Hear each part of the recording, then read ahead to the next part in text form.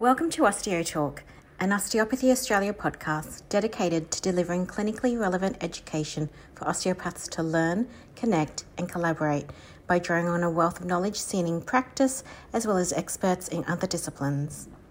Join us as we explore real clinical issues through interviews and discussion with top practitioners in Australia and internationally.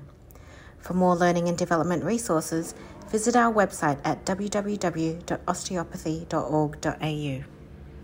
Welcome to the OsteoTalk podcast. Following on from our episode on dysfunctional breathing, Dr. Rosalba Courtney joins us again for a discussion centered around long COVID or post-COVID conditions and the COVID-19 virus. Thank you for joining us again, Rosalba. We might dive into doing some COVID discussion now. Yep. Can you give us a bit of a description on how the COVID-19 infection affects the lungs and breathing in the acute infection phase? So I think the most common symptoms, people can have many symptoms from long COVID. And, it's a multi-system condition, but prolonged ongoing breathlessness and fatigue and sort of, depression, anxiety are very common, and brain fog, are sort of very common symptoms. So breathing can be tied into all those things. So it turns out that a lot of people after COVID actually get a bit of asthma. The inflammation persists and they start developing, an obstructive lung condition. So, but then some people just don't have asthma. They don't develop an asthma or, a restrictive or an obstructive lung disease that fits the diagnostic criteria, but they just have unexplained breathing symptoms, unexplained breathlessness. They can't run or walk or do what they used to do before without feeling short of breath. And that fits more under the category of a functional breathing disorder. And there's been some research done showing that one study that was done by someone called Mancini showing that 88% of people who have breathing symptoms after long COVID have dysfunctional breathing, meaning that they're prone to the things we talked about before, breathing pattern disorders, hyperventilation, and they just have abnormal sort of response to exercise. Normally, when you exercise, there's a sort of a normal relationship between level of ventilation and speed and depth of breathing. And with people with dysfunctional breathing in long COVID, those relationships get thrown out of whack. And they test for that using sort of fairly fancy testing called a cardiopulmonary exercise testing. Anyway, I don't do that. I'm just about to take a workshop on it next week. I'll know more about that. I became intrigued after reading the papers. So I've actually going to attend a course next week where I'm going to learn much more about that. And so there have been some papers published with long COVID patients who are suspected of having dysfunctional breathing, and they've actually given them that questionnaire I mentioned before, the self-evaluation of breathing questionnaire, the one I developed during my PhD, and that's been used to screen for dysfunctional breathing in long COVID. So that's an easy thing to do. And then the thing about dysfunctional breathing, it creates these vicious cycles, where the way you're breathing makes you more breathless and it makes you more restricted, and it makes the muscles of breathing tighter and tenser, and it makes your brain unsatisfied with the amount of air that you're getting. And that in turn makes you feel distressed and anxious because you've got unexplained symptoms that you think is something terrible's happening with you. So that can happen in long COVID. And I've been treating some of those patients myself. And but it's not as simple as that. There's more going on in long COVID. Long COVID seems to be linked to a number of things. The research is still going on about what is it that causes this long COVID. And, the main contenders for causality. One is viral persistence, meaning that the virus isn't out of you. COVID, the SARS-CoV-2, that caused COVID-19, is a virus that appears to persist in the body. It sort of hides out in nooks and crannies, keeps on going, and people have been tested and found to have, viral persistence in different locations. The other thing is that COVID-19, one of the big things that they're finding is that it really affects the endothelium of blood vessels. So it's a sort of a vasculopathy, if you like. And so you'll get, inflammation and disturbed balance of pro-oxidant and antioxidant function in the blood vessels, and increased coagulation. So you get these little microclots happening. And then you get dysautonomia. So the way our brain, nervous system responds to an infection is to throw a sympathetic nervous system response. And the sympathetic nervous system is actually primary manifestation of immune response. So what seems to happen with COVID-19 is that the autonomic nervous system gets really thrown out of whack. And it's like there's a persistence of that sympathetic nervous system reaction, which might be because of the persistent virus. But also it seems that the virus itself crosses the blood-brain barrier. It kind of proliferates up into the brain through the, through the nasal mucosa, through the cribriform plate up into the brain. And, and the autonomic nervous system controls everything in the body. So you end up with dysautonomia and then multiple symptoms that kind of don't make sense. They're not an organ pathology. They're just generally related to this disruption of the autonomic nervous system. And as osteopaths, we do try and help the autonomic nervous system. We think we're mostly helping the parasympathetic, but we're also actually supporting the sympathetic nervous system. When you adjust somebody's spine, if you're using spinal manipulation, you're getting a sympathetic nervous system response. If you're working with, relaxing, slow, soothing type therapies, then and working on the skin and, that kind of thing, the muscles, relaxing them, you helping people get into more of a parasympathetic state, which might have a balancing effect. There's been a bit of research on osteopaths helping dysautonomia by working on, the base of the cranium, because you've got a number of important cranial nerves that exit there. And it seems that people get a sort of a congestion, and so helping release the area at the base of the cranium, at the craniocervical junction, you can help a number of cranial nerves, including vagus, glossopharyngeal. I've forgotten. Gone blank on it. But anyway, and you've got, and lots of cranial nerves you can influence through breathing as well. It's not just the vagus. Everyone knows, oh yes, the vagus. If you stretch the lungs, you get increased afferent traffic to the brain from the vagus. But things like, training people to breathe nasally and consciously and focus on the sensations of the nose. You can give a sort of improve afferent impulses through the trigeminal nerve, and so on. And then you've got the hypoglossal and the glossopharyngeal nerve that are very much involved in the mechanisms of breathing and breathing control. The vagus and the glossopharyngeal being the main nerves that bring information from chemoreceptors to the brain. And then you've got other areas like the hypoglossal nerve that's really integrated into the breathing system that regulates and controls the upper airway. So, I looked into what people are doing for breathing, and there are a number of rehabilitation programs around the world. Like the World Health Organization says, with long COVID, we have to prioritize rehabilitation. And we've got to get people, back to being able to function. It's a chronic illness, but working on improving function is really important. So a number of rehabilitation programs, most of them use breathing rehabilitation as part of what they do.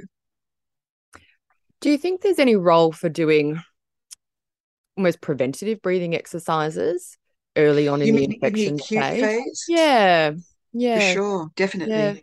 Definitely. I mean, one of the main things is nasal breathing. So Yeah. you really want to do nasal breathing and techniques to concentrate nitric oxide. Was going to say, I think I read something about the nitric oxide Yeah, having an antiviral effect and the yeah, nasal breathing increasing nitric that's right. oxide. Yeah. Nasal breathing, humming, you know, breath holds, they will all concentrate nitric oxide, which is directly antiviral and for COVID as well. Um, so there's that. And then in the acute phase, it seems that deeper breathing exercises are good. So we know, like, people who get very sick from COVID, it's really about ventilation and perfusion in the lungs. It's about, and people will develop terrible hypoxia in COVID. That's why when you have COVID, they'll often say, take your, use a pulse oximeter to gauge your oxygen levels. And using somewhat deeper breathing, deep, slow breathing, and the nasal breathing exercises can be really good. So deeper, slower breathing. But once you've got long COVID, you can actually end up in more trouble using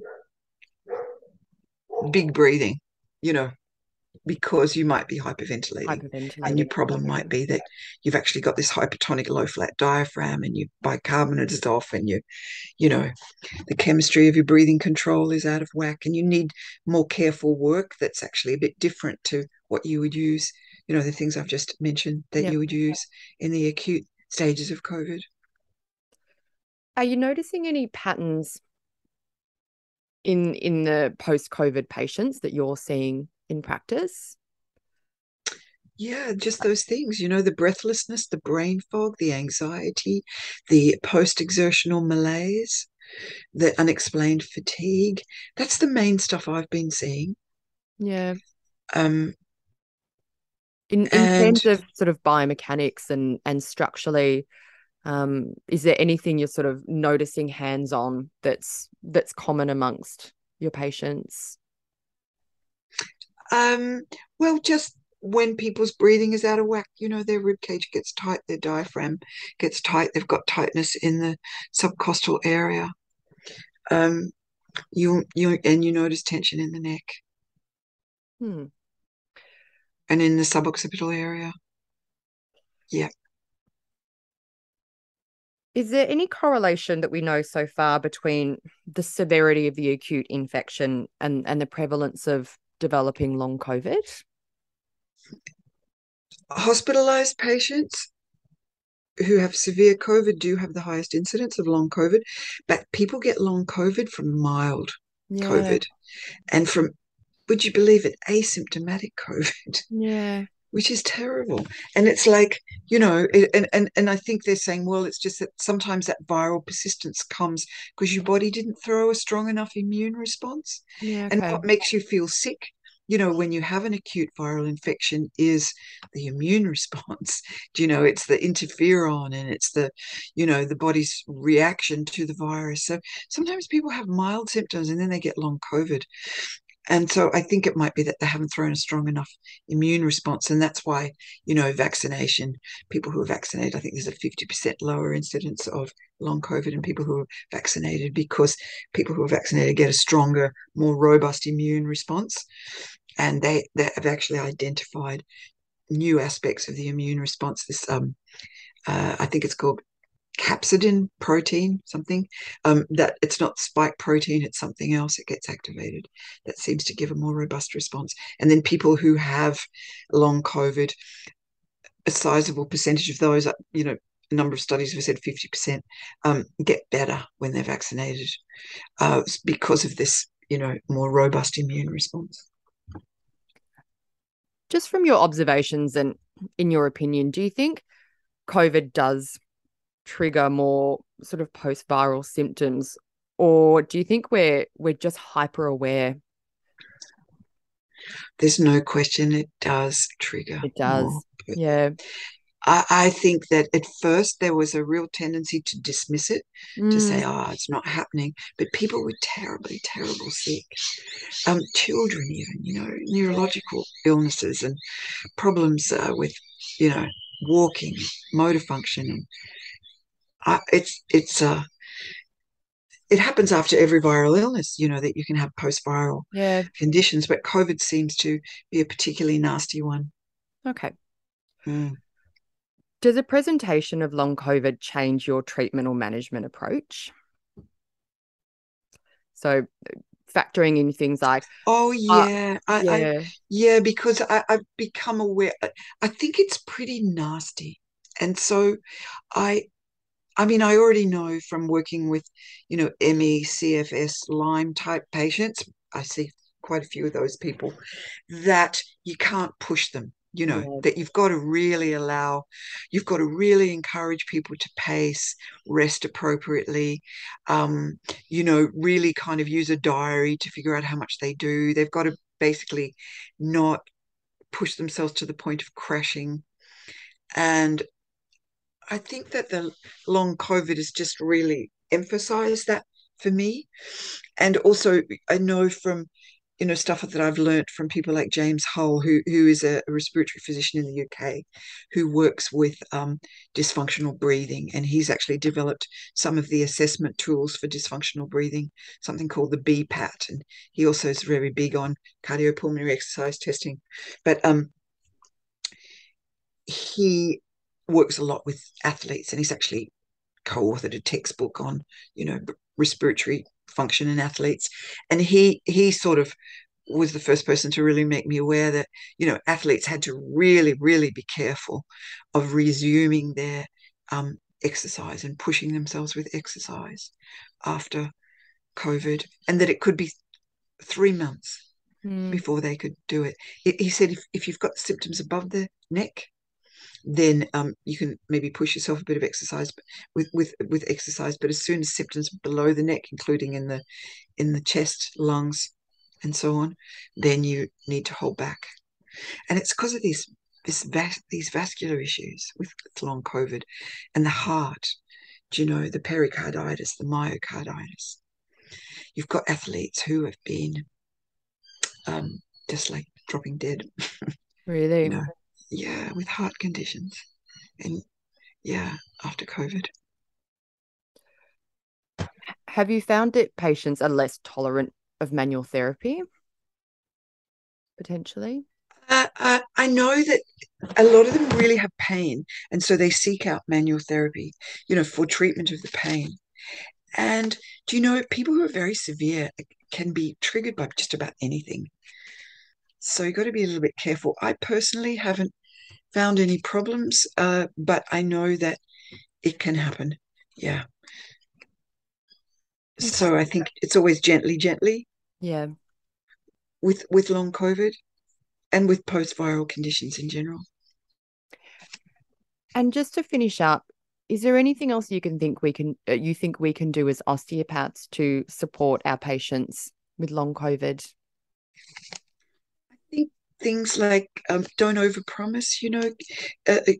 It's important to give them realistic expectations, to sort of explain that they need to work with their whole lifestyle, identify triggers. I think that it's important that patients get appropriate, medical clearance of asthma, and they get cardiac clearance, because what I've learned is that they can have asthma and they actually need medication for that. It's not just dysfunctional breathing or it's just a post-viral thing. They can actually get asthma. They take some asthma medication. They feel so much better. And it really helps break that cycle of dysfunctional breathing. And also cardiac clearance. You want to make sure that they haven't developed a heart condition that's pathology. So I think you need to be careful with that if you're going to be a responsible practitioner. And I think just sort of stay informed, as the situation becomes better understood, because new stuff is being learned all the time. And so I think we just need to keep up to date. Thank you very much for sharing all your knowledge with us. The content discussed in each episode is the opinion of the participants only and should not be used as medical advice.